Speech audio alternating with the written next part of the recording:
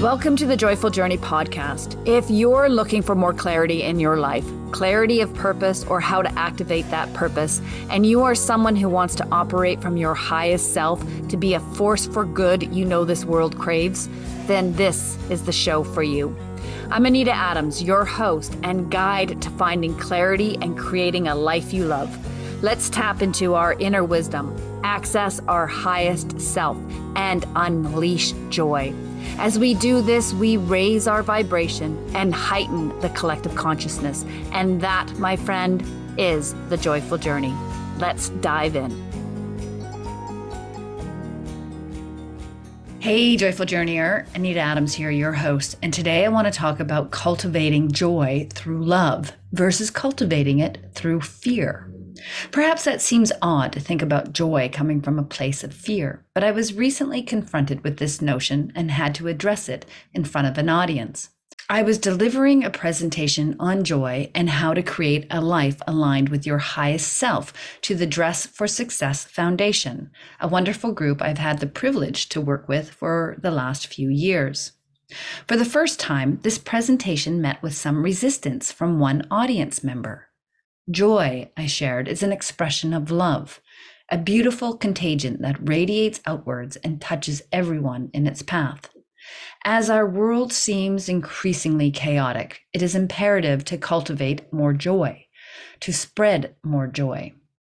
I continue to share that how you create and spread joy is by understanding what lights you up, what fills your cup. Understanding what brings us joy and doing those things is our duty, our mission, our sacred act of service to the world, I said somewhat passionately. That's when a beautiful woman with a thick Ukrainian accent spoke up. What about those people who find joy in torturing others? She asked.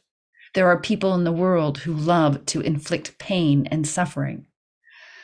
I must admit, I was momentarily stunned by this comment and had to take a few deep breaths to calm my suddenly racing mind and heart.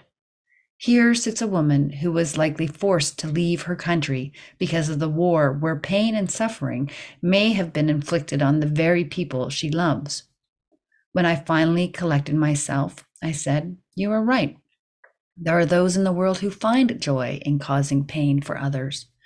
However, this kind of joy does not come from a place of love. It comes from a place of fear, which can breed hate.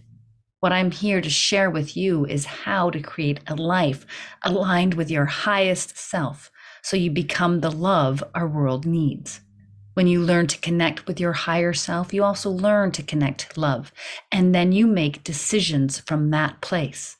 If our leaders operated from their higher selves, there would be not the pain and suffering we see in the world today." Perhaps what this woman from my presentation shared is the most sinister example of joy coming from a place of fear. There are other examples that may be more relatable, though. Here is one that I can pull from my own personal experience. When I was a teenager, I was a shoplifter, which brought a thrill of excitement that I could easily label joyful. This joy was born out of a fear, though. Fear of judgment from friends who also shoplifted. Fear of being seen as lesser than, cowardly, not cool. This fear drove me to try to fit in by doing something I knew was wrong. And despite this awareness of the wrongness of this act, the feeling of getting away with this petty crime was joyful. Another example of joy coming from a place of fear could be seen with my stepdad, who used to find great joy in conning others. If he could get away with making money from someone's ignorance or by tricking them, he was delighted. Again, this is not the kind of joy that cultivates love. This is not the kind of joy that comes from our higher selves. This is not the kind of joy that our world needs. You and I may never, and hopefully will never, fully understand what the Ukrainian woman who attended my presentation and others like her have been through. I look at what is going on in the world today with deep sorrow in my heart. And yet I also understand the only way to rid our world of darkness is with more light, the light of love. Love grows from joy, and joy grows from love. Finding the things that light you up and doing those things may seem a simplistic approach to bringing more light into the world. And yet, it's this simple act that leads to big shifts. To neglect those things that light you up is to dim your light, which diminishes your capacity to radiate love. Joy that comes from a place of love is a catalyst for kindness, a salve for the soul, and a beacon of hope in a world that often feels bleak.